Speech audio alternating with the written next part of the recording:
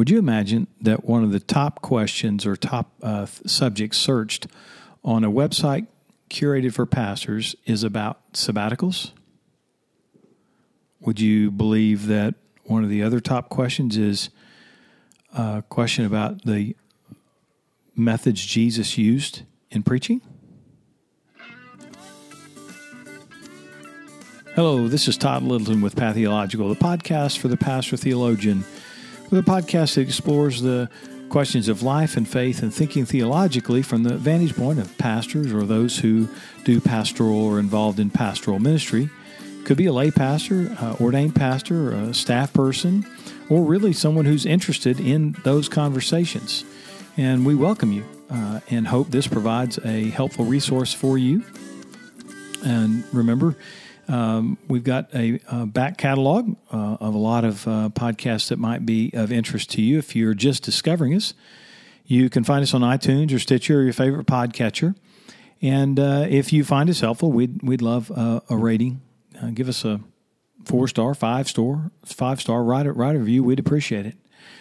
Today on the podcast, I'm excited to have Marty Duren. Marty has been a friend for quite some time.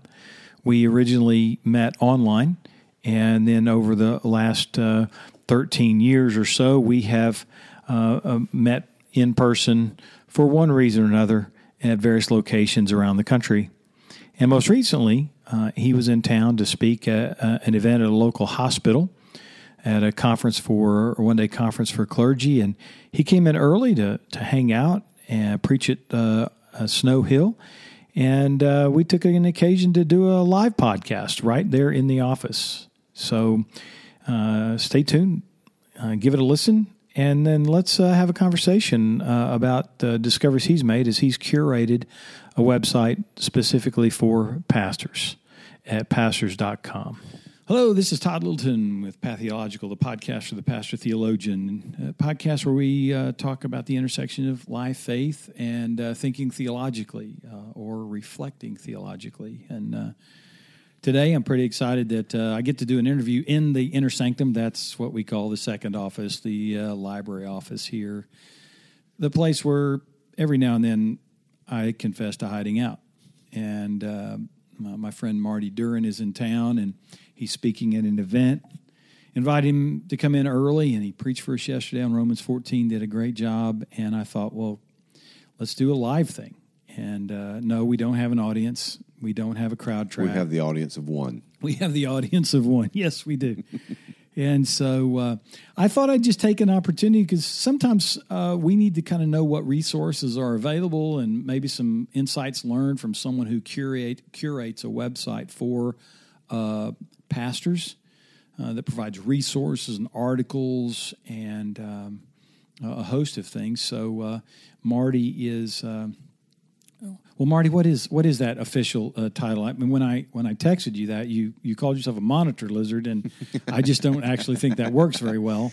But when I bite you, you get a lot of bacteria. Yeah, that's exactly right. So what is it? What is your role at Lifeway? What's your title? What does all that entail? My official title is Executive Editor and Marketing Manager of Lifeway Pastors, and that's the website, lifewaypastors.com. I just usually refer to myself as the executive editor because that's the majority of what I do. So my responsibility is to work with content producers like yourself to do original articles, occasionally an article that they had published on their own blog if it makes sense and enough time has lapsed, book reviews, which you've done several of, and a podcast called Pastor Talk with the goal of with the target audience of pastors and other church leaders. So it's not just the lead pastor. It could be a staff pastor or a chairman of deacons, lay leadership. I think there's enough on the site that almost anyone that's in leadership in church could benefit from it. I've been doing it for a little over a year. I think I started August 1st of last year was my official start date on this particular assignment. And it's been a lot of fun. I have some great contributors and good feedback. We've been able to keep the comment threads from turning into a melee. That's a chore. That is a chore. So it really does speak to, I think, the readers are looking for something that benefits them, not just something to argue about. Right.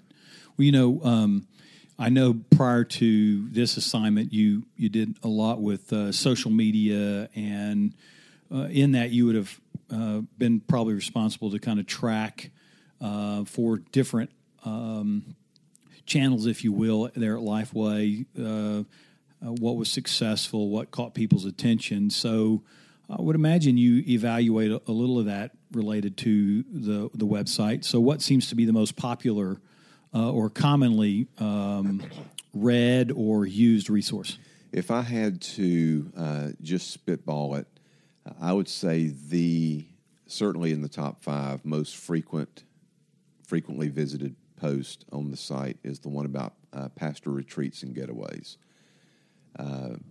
Pastors, it appears, if search engine results are any indication, they are always looking for a place to get away. Yeah. So if it's a retreat center or a cabin or like Ridgecrest Conference Center, it's every single day. I'm not talking about a couple times a week or a spurt of 10. I mean, it's every single day that page gets traffic and outbound links from that page are clicked every single day. The second, or one of the, I would say this is also in the top 5, is an article that's several years old, how to pray for a mission team.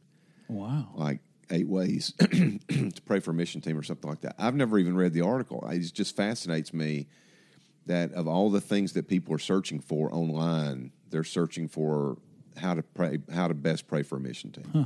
Wow. So, I wouldn't be surprised if some people go to that, they print it off, they hand it out in their church for their team as they're gone or something like that. But the site's been up long enough now. It predates me, obviously. It's been up long enough now that it's indexed in a lot of search engines. Mm-hmm. So these articles get a lot of traffic on a regular basis. And there was another one, something about there's one called Preaching the Way Jesus Did or something like that. 7 ways Jesus preached that you can too or something like that.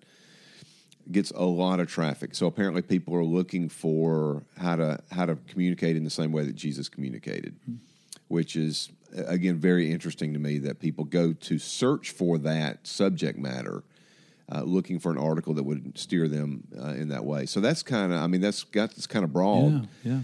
But on an ongoing basis, if I were to go month to month, those 3 that pop into my mind is certainly in the top 5 of articles that are read ongoingly on that site.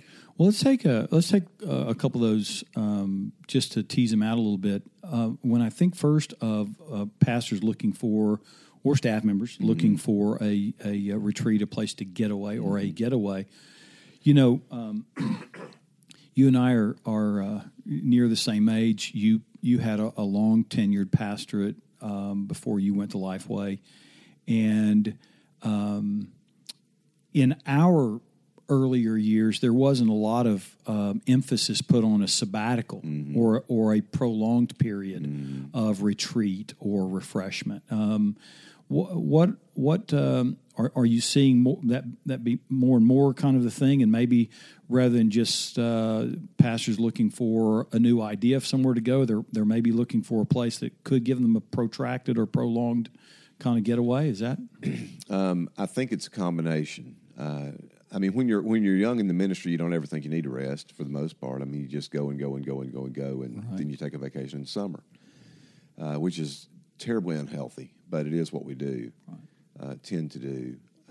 As we get older, I think we start realizing the value of rest, at least whether we do it or not, we realize we should be doing it in a way that we didn't when we were younger. It does seem to me, and I think this is an exceptionally good thing, that more churches are creating sabbatical times for their pastors, anywhere from every 5 to 7 years. If you're listening to this and you're in leadership in your church and maybe that's fallen to you, I would suggest every 5 years. I know 7 probably seems like the number of perfection or something like that, or the crops in the Old Testament or something like that. Excuse me, but as a pastor, both have been full-time and bivocational. I think 5 years is the mark. And at least 3 weeks, if not a month. Don't make your pastor come to you and beg for a 2-week sabbatical, because the first week barely even counts. Yeah. We went on. we've been extremely busy for about the last 2 years, personally in our family. Lots of stuff going on. And this year, the first night of my vacation, I slept for 11 hours. Wow. And I can't remember from the time that I was a teenager on, sinus medicine, sleeping for 11 hours. Right. And I realized at that point, wow, I'm really more fatigued than I realized that I am. So that was kind of an eye-opening thing for me, and it's kind of convinced me to be more intentional about taking a Sabbath more regularly, which is one of the most guilt-inducing commandments, I guess, that God ever gave, was to observe the Sabbath day and keep it holy. And, you're laying around doing nothing, right, and feeling guilty every moment that you're not reading a book to make yourself better or texting somebody to encourage them or something like that, all of which defeats the purpose of a rest, Right. So I do think that people are searching for both the weekend at maybe a reduced rate. They can get something, or an off season, they get a reduced rate. Some of these places, I think, maybe even offer up to a week at 60% off or something like that. I mean, it's a really fair deal, It seems to me. And some of them are free, not many, but some of them are free if you're in full-time ministry. But just the awareness that we've got to slow down periodically and give both our bodies, not both, but all our bodies, our minds, our emotions, our spirits, a chance to breathe. We tend to live, I guess, in what would maybe it would best be called just personal pollution. If you think about breathing, the pictures from Beijing or the pictures from New York in the early 70s, how it was just smog everywhere, Los Angeles. You don't want to live in that because of what it does to your lungs and your body. I really do think we live in, maybe you call it white noise or auditory confusion or whatever, just the abundance of information. There is a type of pollution, I think, that we live in that only rest and pulling ourselves away from it gets us to where we can be consistently healthy. So I'm thankful that pastors are considering the need and that churches are starting to respond better to that. So even if you're in a small church and you've got that one guy, so I don't know why the pastor, the preacher ought to get, a month off besides his vacation, stand in the gap and explain why they need a month off. It's because of you that he probably should get a sabbatical every year. Yeah, says the guy who's not pastoring right now. Right. One of the connections that I think we need to make is just the reality that the inability or the lack of consideration for a time off or time away actually works towards sort of an idolatry. It places on us, or it draws from something within us.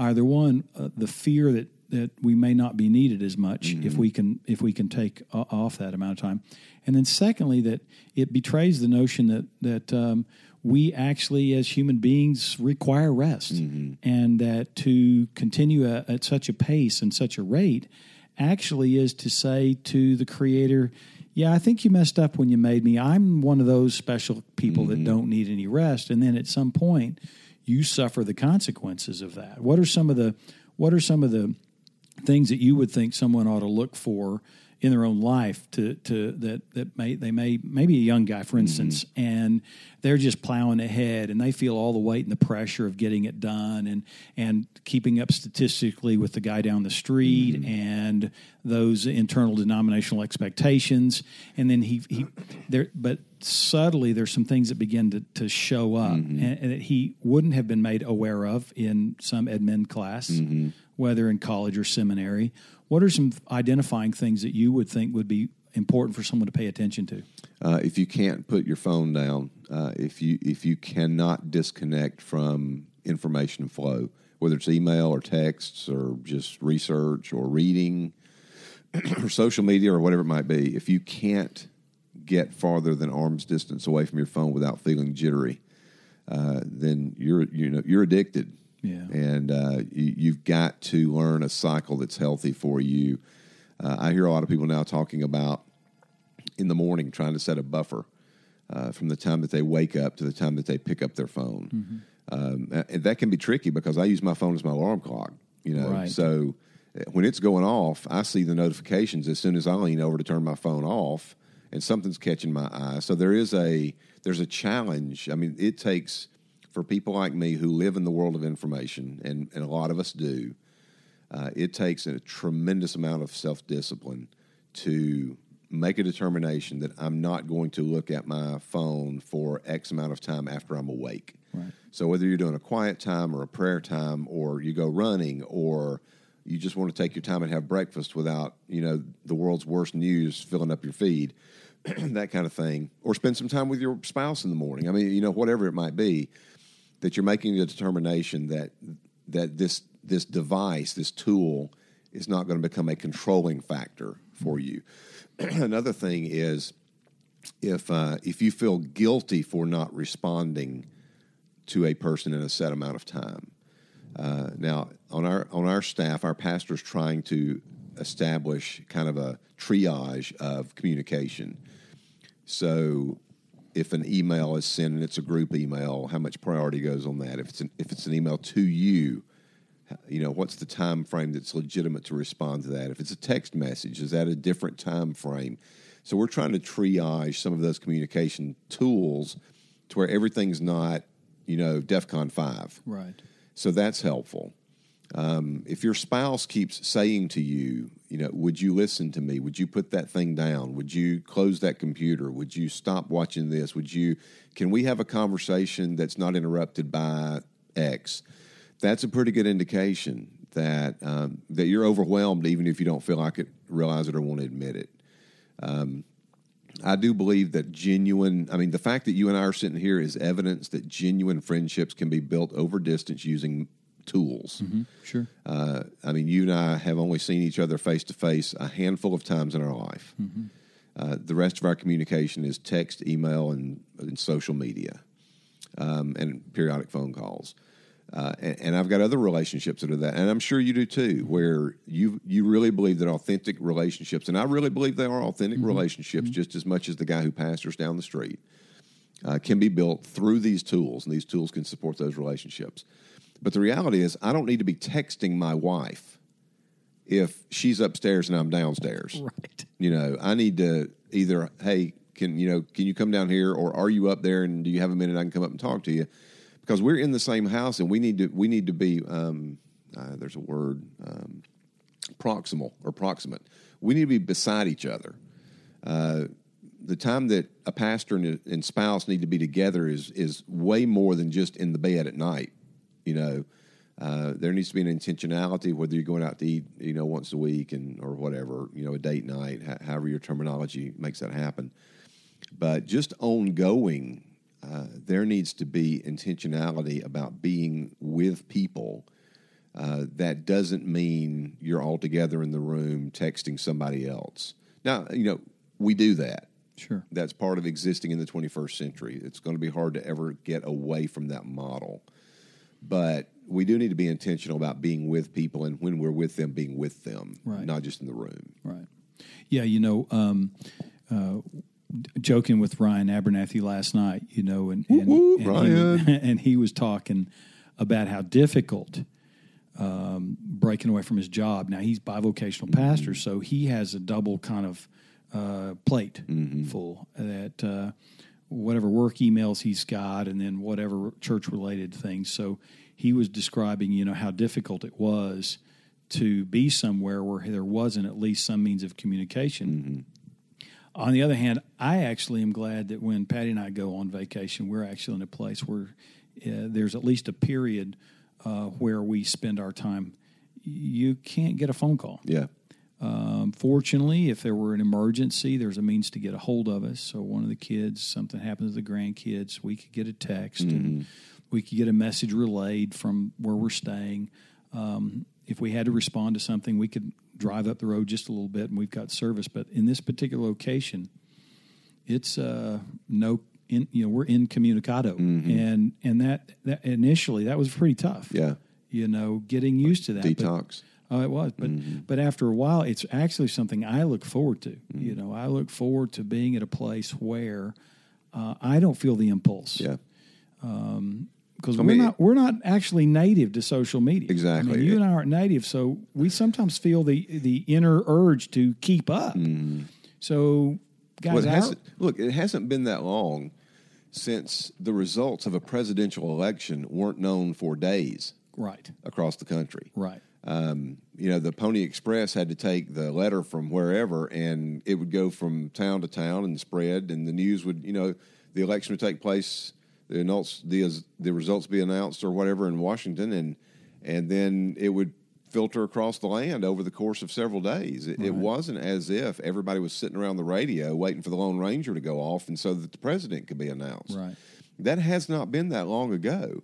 It's been less time than that, obviously, since the primary way that you would communicate was through writing someone a letter. Right. The reason that we know as much about certain periods of history as we do and what certain people thought about things is from the letters that were collected after they had died.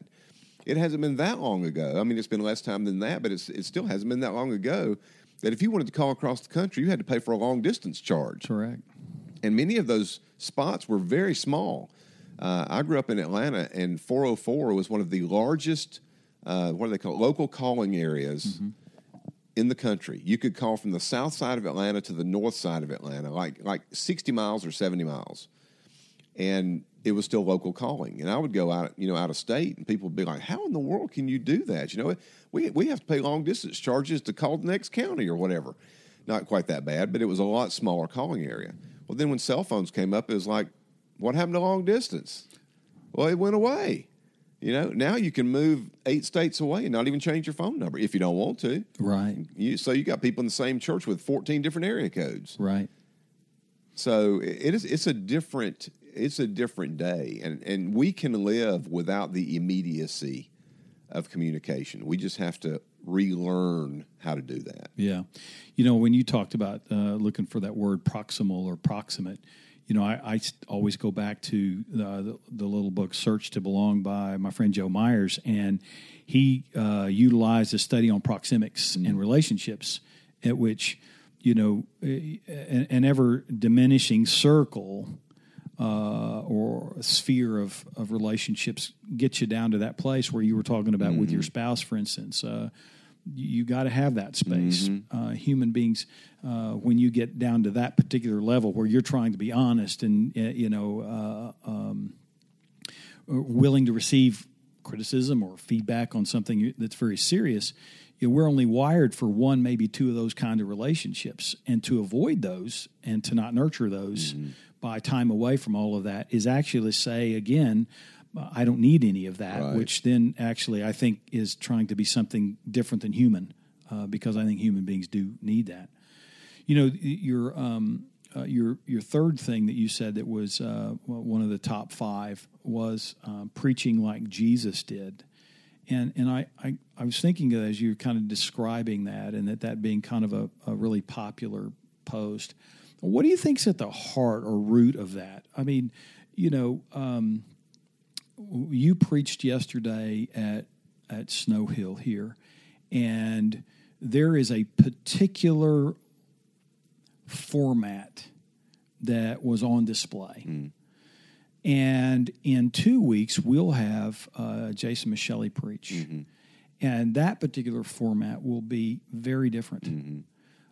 It won't be where we evaluate and say one is better than another, or one style is preferred over another, but they're very different. So when someone feels the urge to do a search on how to preach like Jesus did, what do you think really is being called out of that? For? Yeah, that's a great question, and I probably should read the article to find out if they're getting the answer they're looking for, because I really don't think that it's and I probably butchered that title too. So just let me say that to anybody who goes looking for that particular thing.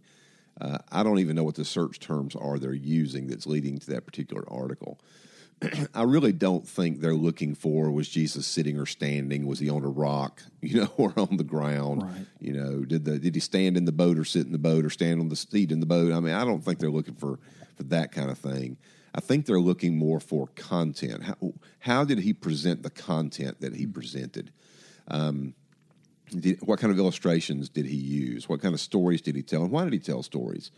So I think all of those things are extraordinarily important, and they're very informative, because if we do go back, obviously if we go back to look at Christ, we know that he did teach many times sitting. He didn't allow physical limitations to limit him. He got in a boat and pushed off the shore. He recognized his audience in every case that he ever opened his mouth. So sometimes he used stories, which we call parables. At other times, he referred to the Old Testament more. And at other times, he just let them have it. Mm-hmm. I think that people want to, maybe there's a desire in a pastor, maybe this is after a certain amount of time, to make sure that they're communicating in the best way possible. Mm-hmm. And so what better way than to go study the guy we've been looking at his words for 2,000 years now, right? And to see if there's any, do I have a gap in the way that I'm presenting the sermon? Do I have a gap in the way that I'm communicating the truth of Scripture? So I don't know. I think that's a good question, and I would like to think that people are looking for it to either confirm that they're doing a good job in communicating, or that they want to look. They're doing a self-correction mm-hmm. to make sure they're not missing something. I mean, I could see a person who preaches for 2 months, and they just feel like they're just not getting it. Right. They just feel like it's just not getting across, saying, I just need to figure out what Jesus did. Yeah, I would, a couple of assumptions I would draw. Again, I have not read the article either. I'll look for it. But I think, too, that you've hit on an important point, that oftentimes it's not so much that a pastor is looking around in the dark for what to say. But I'm wondering that in our age is too broad a term, but in the time period, say the last 20, 30 years, mm-hmm. the emphasis on a response to what you say on Sunday. Right. And then you look back and you see what's been recorded in the Gospels, and frankly, what we get recorded are those moments where it seems that the response has been very great. Mm-hmm. Now, we do know there's an instance where their response was horrible, mm-hmm. And he picked up and left, didn't return. And we can talk sociologically about that being his hometown and what all went into that. But it still indicated that there was a situation where the response wasn't, and they brought everyone to Jesus, mm-hmm. or they hung on every word, or they went away and with great rejoicing. That's exactly right. Yeah. And so you get a young person or a pastor who's been at it a long time in one place, being somewhat concerned that, it seems like maybe no one's listening like they used to, or what is it? And so mm-hmm. that may prompt that, because we're looking at the responsiveness, the visible responsiveness. We've also treaded over a period of time where the way we handle response is different. And some of that's theological. Mm-hmm. Some of that is we have a great fear of the art of manipulation and how rhetoric works. And when we look out at congregations and we see decisional moments where people have publicly made some sort of confessional move, mm-hmm. and then to find out in relatively short amount of time, it seems to have not really mattered a whole lot. The transformative kind of evidence is lacking. So we then think, well, what is it that? So we're fearful of, did we manipulate somebody mm-hmm. to make a decision that they really weren't really committed to? And I think those are some theological questions mm-hmm. that arise there. I think the other thing that came to mind when you were saying that is, in keeping with your observation about communication trends, things don't always communicate like the pastor I grew up with in the late 60s, early 70s, that I remember being the guy that I listened to a lot. And if you're trained and steeped observing somebody, and then you face a monumental shift. Mm-hmm. We were talking about the use of slides or visuals, right? And I confess that I just not good at that. Mm-hmm. I didn't see that. I didn't observe that. Only at maybe a conference or somewhere. Even when I would go to friends' churches or other places, that was not in vogue. It wasn't used. And now it's almost like you must be a dinosaur if you don't know how to use that. And so I think a lot of those are in play that create this. I think for a minister, for a pastor, create this kind of significant inner tensions. Yeah. Because we all really feel like the message that we have is vitally important. Yeah. And we don't want to get in the way of it. I think that's a great point, and it's a challenge that I had to deal with about maybe 12 or 15 years ago. I was in my last full-time pastorate and had been there for several years, and some people who I had known as a teenager, and they were a little younger than me, had moved up into the area, found out that I was pastoring, and had started coming to our church.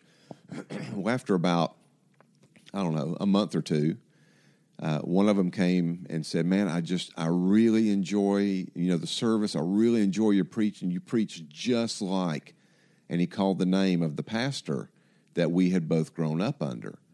And I took that as a tremendous compliment at first, and he meant it only as a compliment because we both held this man in super high regard. Mm-hmm. But then after a while, I was like, well, wait a minute, I'm not him. Right. Then why am I preaching just like him? Well, first, it was not intentional. There was nothing about my movements or the way that I used my hands or my vocal intonations. There was nothing about that I was intentionally trying to mimic him. Mm-hmm. Sermon structure, nothing was I trying to mimic him. But I'd watched him preach so much, and I'd heard him preach so much, and he was so influential that it was second nature that when I started preaching regularly, mm-hmm. that his mannerisms, everything about him came through me. And so that kind of set me on a quest to figure out, who am I in the pulpit? Right. Who am I supposed to be? I'm not him, right. So I'm not supposed to be him. And so a thing that my mom had told me years ago when I was a very young preacher boy, I made a statement in her presence that was something like, I want to be the next Adrian Rogers, or I want to be the next D.L. Moody. I mean, things you say when you're called into ministry. Sure. And she just said, Marty, God doesn't want another Adrian Rogers. He wants a Marty Duren. Yeah. That's what he wants. That's why he called you. Yeah. And I've never forgotten that. She's never said it again. She said it one time. Right. And it stuck with me. And so when I found out that I was kind of subconsciously channeling somebody else, right. I set out to figure out who I needed to be in the pulpit. And so that led to a substantial change in almost everything about my approach. Yeah. I didn't jettison, expository preaching or trying to be exegetical. Mm-hmm. I still try to get the meaning of the words and communicate that. But I stopped feeling guilty if I wasn't preaching through a book of the Bible at a given point in time. Right. Stopped feeling guilty if I wasn't going word by word in every single sermon. Sure. Stopped feeling guilty just stopped screaming my head off mm-hmm. when I was preaching. Mm-hmm. And started much more focusing on, and I do this even till today, body language in people who are listening, eye contact with people who are listening. Are they awake? Are they focused? If I move on the stage, are people turning their head, or are they distracted by something else? Mm-hmm. And all of those things are ways to let you know you're communicating. Right. Not that you're the best preacher in the world. Sure. Not that you're, that glory's going to come down and you're going to have this massive revival at the end of the service. A halo like Moses. A halo, yes, that's right. The glow. I have not ever noticed my face glowing, and nobody has certainly hidden theirs in my presence. But it does give me the opportunity as I'm preaching to notice whether there's whether any communication is going on or whether I'm just talking, right? Which is a whole other discussion we could have. Sure. So I think maybe for other guys, they're evaluating, some of it is style, not content so much. But I do think that sometimes they're evaluating, if I haven't changed the way that I've preached for 20 years, and in today's culture, and I think we really need to think about this, the average person that sits in our churches on a Sunday morning, the most focused attention that they pay in a week is during that sermon. Right. Nothing else. Now, you say, well, yeah, but they watch the news for an hour, but they're not watching the same thing for an hour. No. They're watching 50 news stories during that hour. Right. And a whole bunch of different people giving it to them, too. Sure. So And that's realistic because they're not wired anymore to sit for half an hour and 20 minutes. So every Sunday we're not just trying to preach. We're not just trying to teach God's word. We're in the active process of rewiring people every Sunday morning to keep them in a communicative mode for 30 minutes. Yeah. To where we don't lose them before that 30 minutes is up or whatever. So I think there's a tremendous challenge in being a good Bible communicator in this day and age. But it can be done, and it can be done in different contexts. Yeah. I appreciate your reflection on something your mom said to you, because I think if we were going to say something to a young minister, that would probably be a pretty valuable thing. I remember the most influential book on preaching that I read was in college, and I always return to it when I'm talking to a young person. How do I do this, or what does that look like? And I read Phillips Brooks on preaching, and he just said, he had a line: "Truth is, preaching is truth conveyed through personality." Yep, I know that line. And I thought that's freeing. It is incredibly freeing. I know that. I know that also. It is also can be imprisoning. And for this reason, I know that my preaching style and program of preaching has changed at the same church after 23 years. And so I remember, the first period of time where it was through a book, through a chapter, verse by verse. Don't ever recall it was word by word, but that was the program. And honestly, I have to say that I follow my mentor. And one thing that did that people don't understand is pastoring calls a lot of different skill sets out of you. So you're not sitting all day long thinking about, the preaching.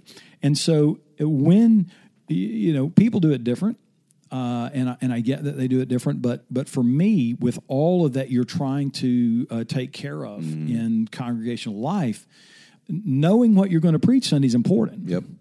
And so if you're preaching through a book, you know what's coming next. Exactly. So lay folks don't often understand program of preaching, but that became a really simple program of preaching. It didn't take a lot of work to know that Romans 2 comes after Romans 1. I was just about to say preaching through Romans makes it easy. And so when that happens, you develop a customary expectation that this is what you're going to do. Well, we made a conscious shift in our program of preaching.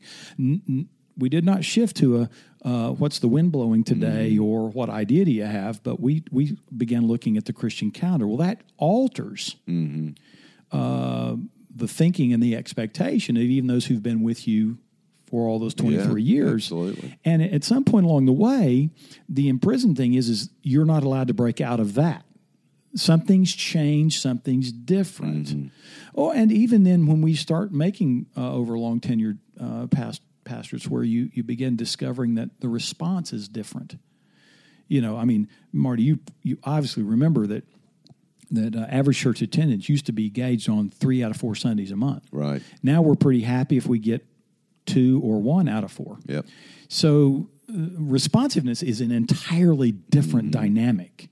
And if expectation had been where responsiveness had been seen really regularly and frequently in, say, the first half of your time, and now it's not, it's like, well, you're doing something wrong. Yeah. You're not including something. And so you can become imprisoned by your own style. Yeah. And then if you change it, then that can actually create some problems. And I don't say that to say that people become the problem, but now you're back to, how did Jesus do that? Is there some element that maybe you need to call back to and either rediscover or kind of think through?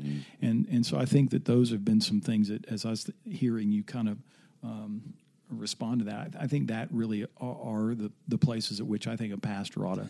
You mentioned responsiveness, and I know you weren't talking exactly about this, but as you were talking, I was thinking about one of the things about responsiveness that we used to gauge a good sermon on was how many amens you got. Yes. So if there were a lot of amens, then you really knew you were clicking on all cylinders. At least you felt like you were, whether you actually were or not. You felt like you were.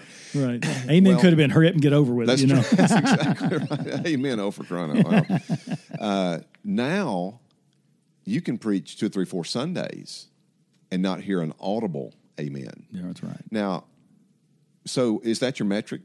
Is it the Correct. pastor's conference metric, which is to get applause or a bunch of amens or to rile up the crowd every Sunday? Is that the metric? Well, I don't think that can be the metric. No. I think a much healthier metric, and I could be wrong, and maybe I'm projecting a little bit onto this, but I think a much healthier metric is, over the course of time, do people come back and say, I remembered you said in that sermon, and God brought that to mind, and it got me through. It's the application after the fact that's really a metric, not if you felt like you hit a home run during the sermon. A buddy of mine, I think you know his name anyway, Scott Slayton, put on Twitter yesterday, apparently after the morning message, I struck out in slow pitch softball once, and that's kind of what it felt like after the sermon this morning. And so if you've preached more than about 15 times in your life, you have felt that way. Boy. Yeah. But there is I think we have to be careful that we don't gauge effectiveness, for lack of a better term, and I hate to just bring that straight from the business world, but, Sure. but there's an effectiveness of communication. But I hope we don't place it on the amount of amens or attaboys or great sermons. There's, your mama's going to tell you a great sermon if you don't get a word out of your mouth. Right. And there's going to be the people in the church that tell you great sermon. They don't even know what you said. Right. So the amount of, are we getting there, I think, is at least one measure of that. Maybe not but one measure of that is, do people come back and recall what you've said? So that it's been woven into their life. I think then, I don't care how it felt when I preached it. God used it. Right. Yeah, I remember reading Bruce McKeever's little book, Stories I Couldn't Tell While I Was a Pastor.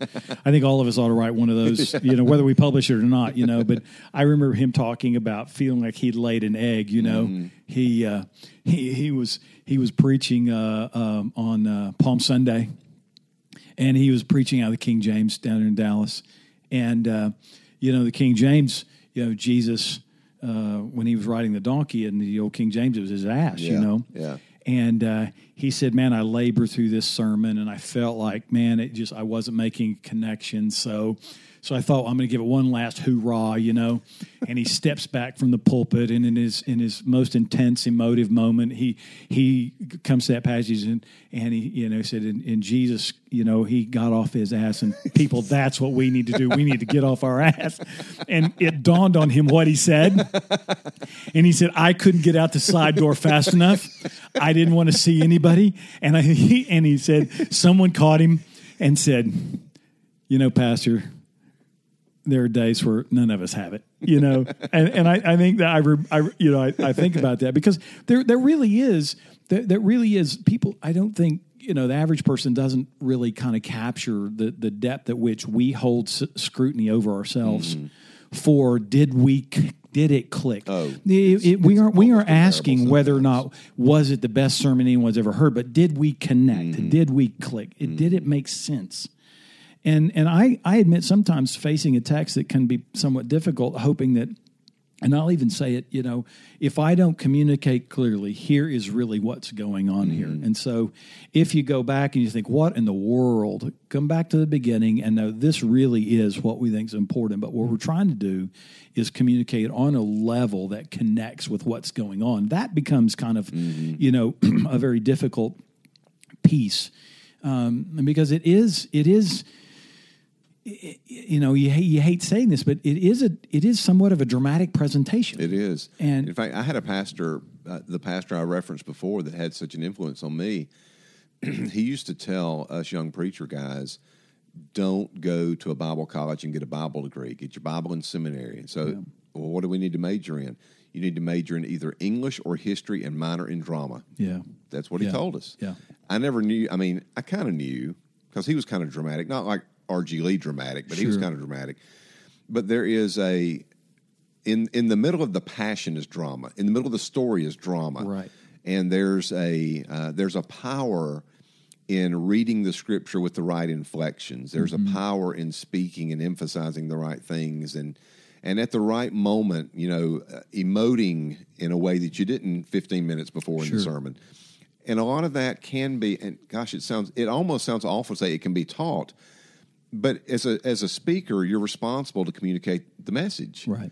And so sometimes talking, sometimes being a little louder, sometimes being a little softer, sometimes your facial expression needs to go with what you're saying rather than just being a pasty face, you know. So I'm right there with you. There's a tremendous amount of emotion and drama inside the one who's speaking and I think, you know, that's why I'm exhausted every time I preach, and most guys are. Oh yeah, you know, I think of when you mention that, I think of Joe Thorne's little book, you know, where he describes preaching to himself, you know, that is a dynamic at work. I mean, when you know, if you can't give MacArthur's 40 hours, for instance, which I think is absolutely ridiculous, if you're pastoring, the average person that pastors, that's just an unattainable amount of hours. Unless you don't have a paid intern that does all your research for you? Unless you just don't sleep, you know. But you know, I was helped by a little book called Countdown to Sunday, and when kind of making one of those personal kinds of, are we communicating, and is there another way to kind of engage the text where you're taking account of what's going on around you? And the guy did a fantastic job.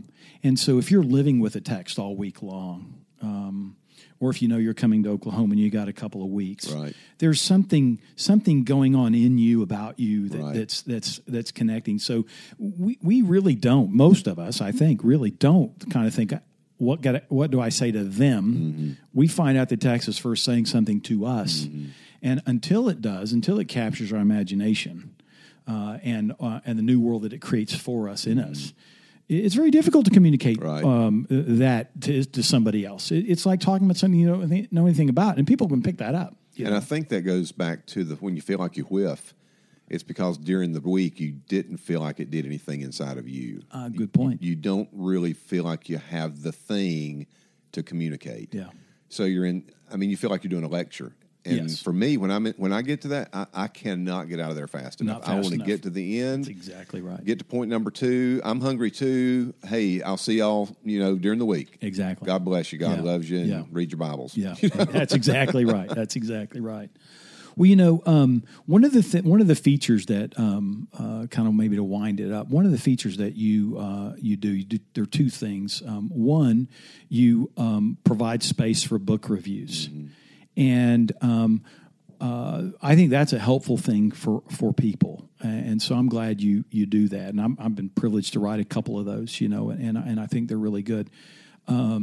No, I should say that I think the reviews are really good. I don't know that mine are really good, but yours are good. But I think what we really ought to do is let people know, because one of the things that helped me was, what's somebody else reading, and that's a second feature. You just put out an email about what are you reading and why, and you really press me to. I know what I'm reading, and I know kind of intuitively why I'm reading that book, but putting it out there to say, why am I? I have to really think, well, how would I communicate that to somebody, why I'm reading that particular book?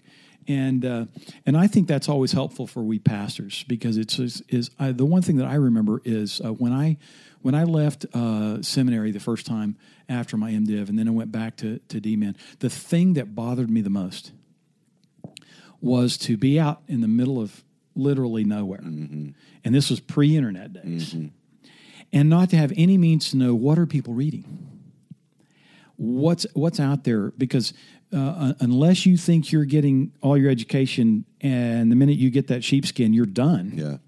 You really do have kind of a hunger to go, well, okay, I learned some things that I didn't know were available. How do I keep learning that? Well, fortunately, now we do have the internet as a great tool and resource. And I called back to contact the D-Min office at Southwestern, and I said, hey, could you create a subscription where we would pay annually for all the reading lists for all the seminars over the course of a year? We want to know what's current, what's out there. I think it was probably going to be a clerical nightmare for somebody at the time. I don't think even the tools then in the early 90s were available such that someone had thought, how could I make an app out of that and provide that? But I think that's another great resource that folks ought to look for on the website. I think it's I try to get people from all across the spectrum. I don't mean religious spectrum, like, hey, here's your Mormon of the week. Right. These are all believers. Right. as far as I know. Some may not be. I'm not opposed to having an unbeliever's viewpoint, so I don't seek it, but it may be there. But even then, I think it's important because people in our pews are reading what, generally speaking, the same business books, the same popular books, the same New York Times bestsellers, the same perennial bestsellers that everybody else is reading. On the other hand, leaders are always looking for something that's, if not fresh, at least a new author that's being read. Then there's always the overlooked book that people have just missed. So, I usually get Dr. Rayner's recommendation 2 or 3 times a year. Usually one of the other VPs at Lifeway 2 or 3 times a year. I always try to include at least 1 or 2 pastors, and then people who are just not in that world. So a writer or a teacher or Well, you had the governor, right? The governor of Tennessee responded to my request this month, and he was reading a book on, believe it or not, on politics. Mm-hmm. But that's an insight, what leaders are reading. Then 1 month was a real estate agent friend of mine. So it's not just what's good for a pastor or a church leader to read to grow. It's also what's good for a pastor or church leader to read to be aware of what's out there. Sure. So, I think one of somebody's books this month, I don't remember if it was yours, was Hillbilly Elegy, I think. And I mentioned that one. Mm-hmm. And that has been one of the ones before. I know when I read it, I didn't read it because I felt like I was a hillbilly. I read it because it was on the New York Times bestseller list, right. and I knew a lot of people were reading it. Right. It was going to be the subject of conversation, so I thought I probably need to read this book. Right. So I think that's it's not one of our highest read type ongoing things, but there are people who look for it every month. Right. And it's for that very reason they want to know what other people are reading. Well, and the reason I point out those 2 things is those are quick things. Mm-hmm. So if someone were to put it in, makes themselves a note, I don't know how you schedule your day or your month and when you're looking for what you're looking for, but you're not asked for a 30-minute long article to work through and chase down links. Right. You're looking for something that can be pretty quick, that's really pertinent, it's really helpful, a quick hitting sort of resource. And I think sometimes pastors really need those because often, sometimes even in our interactions in our little text group, we'll get some of those articles get to be pretty long, and they do. it's like I'll come back to that because they hit me at a particular moment. I don't have them out right then. And I think we're always looking for what's something because I know I'm going to need something to look for. And I think anytime we can find a resource that's pretty quick, that's succinct, is pretty helpful as busy as we can be. Yeah, and so the 2 things you mentioned are reviews, which are they are not even long. So it's not like Books and Culture, right. the New York Times, review of books. These are like, here's a kind of a 300-word summary of what the book is about, and then here's a 200-word summary of how it would help you in ministry, and then a recommendation. And then the Who's Reading What feature doesn't even have a review. Right. It's only the name, the author, the genre, and why the reader is reading that particular book. Because to me, that helps me decide, is this something that's going to help? I don't have to read the review. If you say, I'm reading this because at this station in my life, this is going to address this, this, and this. And if I'm at that station in life, then I need, that's help. Hey, I need to buy that. Or, no, that doesn't apply. I'm moving to the next thing. Right. So I enjoy it. It's one of my favorite parts of the whole thing is compiling those lists. Yeah. It's like pulling teeth sometimes. Sure. But I do enjoy it. No, it's not just you. Yeah. But I do enjoy it. It's always eye-opening, especially the why. Yeah. Why I'm reading this particular book is always enlightening to me. Yeah, and I think it helps cull, too. So you don't really have to. If it doesn't hit you, there's no guilt in not getting it, but it does help you cull. And if you get, a trigger word or something that happens to signal something that brought to mind, oh, I've been thinking about that, or here's a resource for that, then that becomes really a quick hitting. And I think that's pretty helpful. Exactly. Well, is there anything else, Marty, that you would, want to suggest, want to say about Lifeway pastors or anything else related to pastoring? And well, if you hadn't remembered the website, it's lifewaypastors.com, and you can subscribe to our email list. It's on the right. And if you like free stuff, there's $150 worth of digital resources at Word Search that you get if you sign up for our email blast. It's usually once a day. It's so you don't get an email every time something comes out, during the day. Each day's email will have what came out that day. It's usually 1 or 2 articles, and even there's an excerpt that lets you know whether that's an article you got time for that day. Otherwise, just delete the email, move on. So no cost to any of that. I was just going to say, and this will be, I think, my final thing. One of the things that has encouraged me the most about doing this job is, if you go to Catalyst or you go to Exponential or you go to some nationwide thing, and I'm not putting any of those down, there's a rotation of people you tend to hear. And most of them are extremely good at communicating either, their vision, their philosophy, their experience. And a lot of them I love to hear. But what I found out doing this job is there are a lot of guys you will never hear of. Mm-hmm. They won't even speak at their associational evangelism night. Right. That are leading their churches in ministry just as effectively, just as God-honoring, just as kingdom-oriented as anybody that you will hear on any stage, anywhere, anytime. Yeah. We've got, if we mentioned church planting, 2 or 3 names would rise to the top of the list. Yet I can take you to a group of guys in outside of Phoenix who started with one church and decided that they were going to do a church planting movement, and they didn't wait till they got to 5,000 people. They're planting churches, they're multiplying churches when they hit 100 people or 125 people. I mean, they're in a highly populated area, so this is not like they're going out across country. Sure. But they're doing church planting as a movement, and nobody knows these guys. Yeah. You just took me on a tour of Snow Hill, and if somebody's talking about, hey, give me the names of some churches that are doing great community ministry and have medical and you can get your blood pressure done and get your teeth pulled and get free food and all this kind of stuff. Outside of Tuttle, Oklahoma, nobody knows Snow Hill Church is doing that. Right. But it's extensive and it's ongoing and it's very, very effective. And so, I mentioned to you the other day, a buddy of mine, that Josh Presley's pastoring in Caribou, Maine, mm-hmm. in a church that was started in the 40s or the 50s by Air Force people.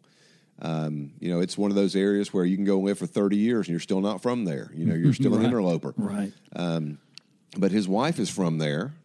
They moved back to do some family care, got involved in the church there, and they're staying, and they're planting, and they're seeing some great stuff. I mean, dude, it's 15 minutes from Canada. Nobody's going to go to a conference in Caribou, Maine to hear Josh Presley talk about community ministry. Right. But they're doing community ministry. Right.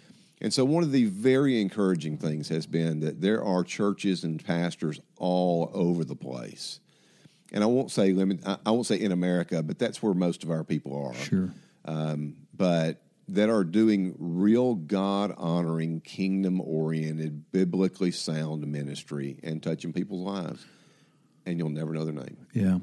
And I think it probably bears pointing out that Lifeway's reach is beyond its own denominational context. Absolutely. So, the website and the materials available there aren't targeting a particular denominational group. Correct. And I think that's an advantage, because sometimes, if people know, a Baptist minister got on a podcast, immediately they're going to think we're touting a